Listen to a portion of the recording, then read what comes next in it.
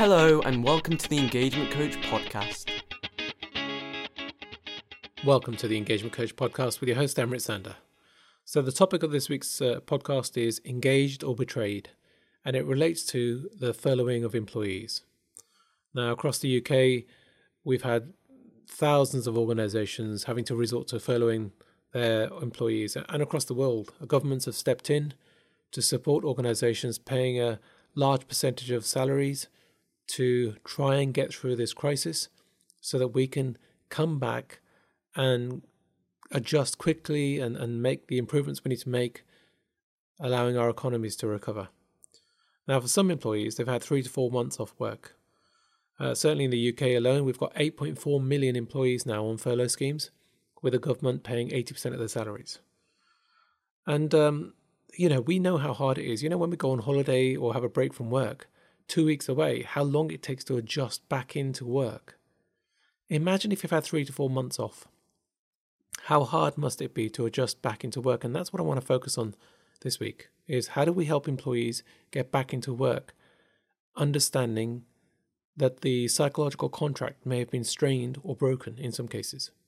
Now, don't get me wrong, some people might have loved it. I was speaking to one person who said in 27 years, this is the first full break they've had from work, other than the odd week or two for holidays or Christmas. And they've loved it. They got time with their family, sitting at home, not having to worry about finances because the government was backing up their salary, and they just made the most of it and absolutely loved it. But there'll be some people out there who will have been extremely stressed by the whole episode of being furloughed. Do I have a job when I come back? And there's a lot of talk right now of redundancies. And for those people who suffered the stress, the stress will have come from the uncertainty. What state is the organisation going to be in when I come back? If we're having to furlough people, that means there's uncertainty, that means there's risk, and they may have felt a level of betrayal. Now, let's just remember, a lot of the people who we have working in organisations are highly engaged, they're highly productive. People weren't furloughed because their performance wasn't good. They weren't furloughed because they didn't fit into the company in terms of behaviours or values. They were furloughed because the work stopped. That's it. And it stopped all of a sudden. And as an emergency measure, the government stepped in. So, whilst it wasn't anybody's fault, we could be dealing with employees coming back with feeling a level of betrayal. And so, how do we now quickly get those employees who are highly engaged, highly productive, who may be coming back with that psychological contract feeling like it's broken? How do we get them back in to be productive?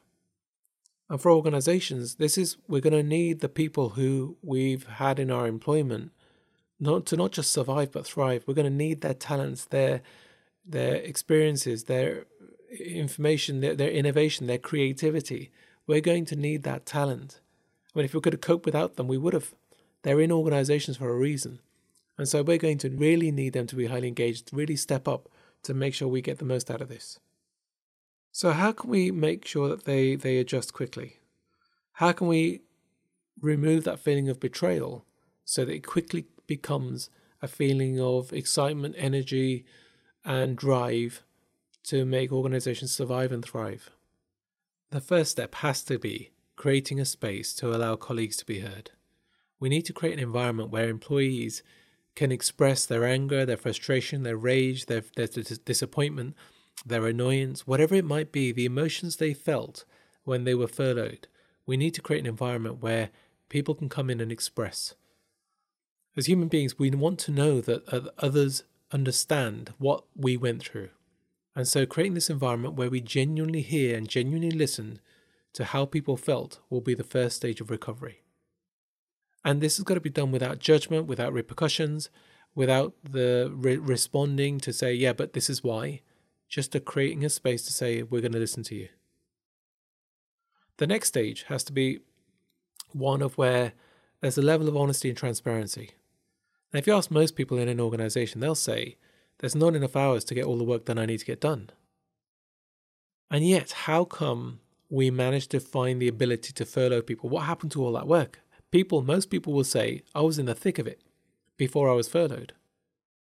And whilst most people, that for them, that will have been the case at a micro level, What a lot of employees wouldn't have seen is at a macro level the exponential rate at which that work was drying up.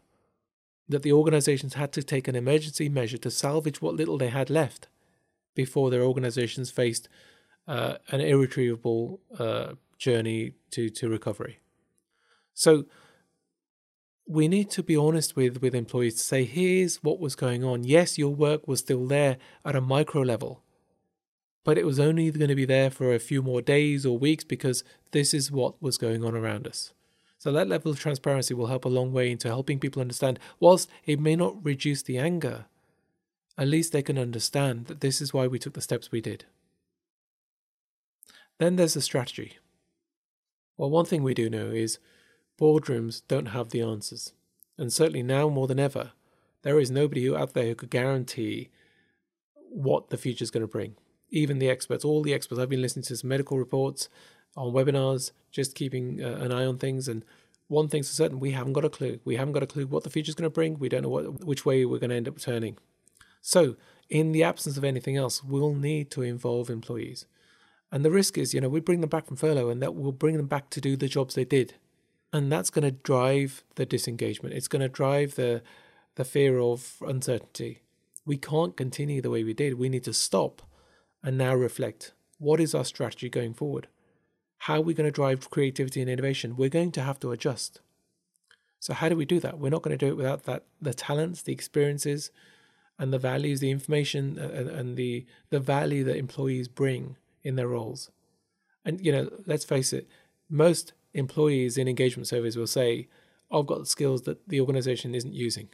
Now is the time we need to dig deep to really release the full potential of our employees. The Office of Budget Responsibilities recently just announced that the UK is going to see a potential 35% drop in GDP, recovering a little later in the year. But in order to help with that recovery, we're going to need to make sure that we've got highly engaged, highly committed employees, and we're creating an environment for them to thrive. One of the things we can do is share with them the size of the problem or the challenge and the openness and transparency. Here's where we're at as an organization. Here's the challenge we face, and get them involved. Make them part of the solution.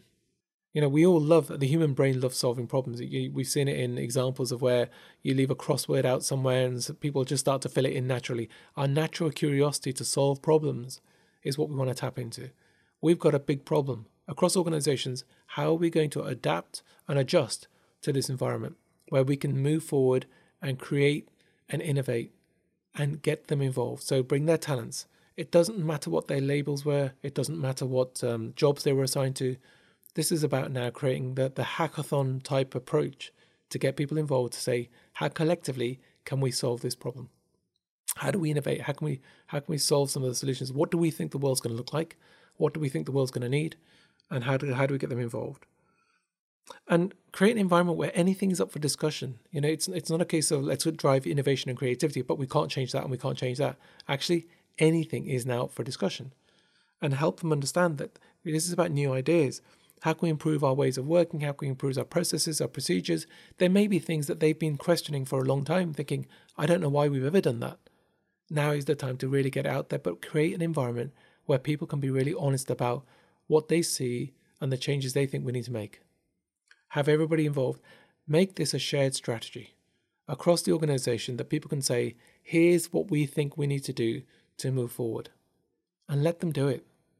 Get out of their way. It's only with our people that we're going to help our organization survive and thrive. And so this is about helping them now. We need to break down these silo barriers. I think across organizations, some of the titles we put in there, job roles, can be restrictive. Now it's about actually, let's rewrite all of that. Let's change the boundaries and say, what do we need to drive? What's the strategy going forward? Who's going to help with it? Who's got the best talents for it? Where do we lack talents that we need to bring in? Where do we have people we can upskill? And let's make the most of this. So, and that will quickly help employees who might be feeling betrayed quickly focus on solving a problem and adjust their mindset to say, how do we as a collective get through it? And that's really the point of the leaders. This the social identity. We want to make sure now that employees feel that we're in it together as opposed to them and us, which they might have been feeling. potentially feeling been betrayed. They might have felt like I belong in the organization up until they were furloughed, at which point they might then be feeling like, actually, I don't belong to this organization. So we want to quickly make them feel that they do, they're crucial to it, and they're crucial to the success of it. So, engaged or betrayed, we need to think about how employees might be feeling, what's the state of the psychological contract. We can't just have people coming back to work and doing what they did before. We have to stop and ask ourselves, what do we want to achieve? How do we think we can do it? And get people involved in the solution. Have their creativity, their innovation, not restricted to labels or job roles, but actually genuinely with everything you have inside you, your talents, your skills, your experiences, what do you think we should do? And allow them to unleash their full potential, allowing us to unleash our organization's full potential. And we will get through this and survive and thrive if we can make sure they adjust quickly. So our job, our responsibility is to help create an environment where employees who are highly productive, highly engaged, remember, for those employees who were furloughed weren't furloughed because they were poor at their jobs, their performance wasn't very good, or they didn't fit into the organization. They were highly productive and highly engaged. We need to quickly get them back into being that, highly productive and highly engaged, and to be work ready. That's going to require organizations to adjust, to provide the environment, allowing them to do that. So, engaged or betrayed, that's our podcast for this week. How can we help employees adjust to the world of work so they feel like they matter, they feel like they belong, and they can help with solving the problems and challenges to help organizations survive and thrive. That's all from me today. I'm Amrit Sandha from The Engagement Coach. I will see you soon. Take care. Thank you. The Engagement Coach Podcast.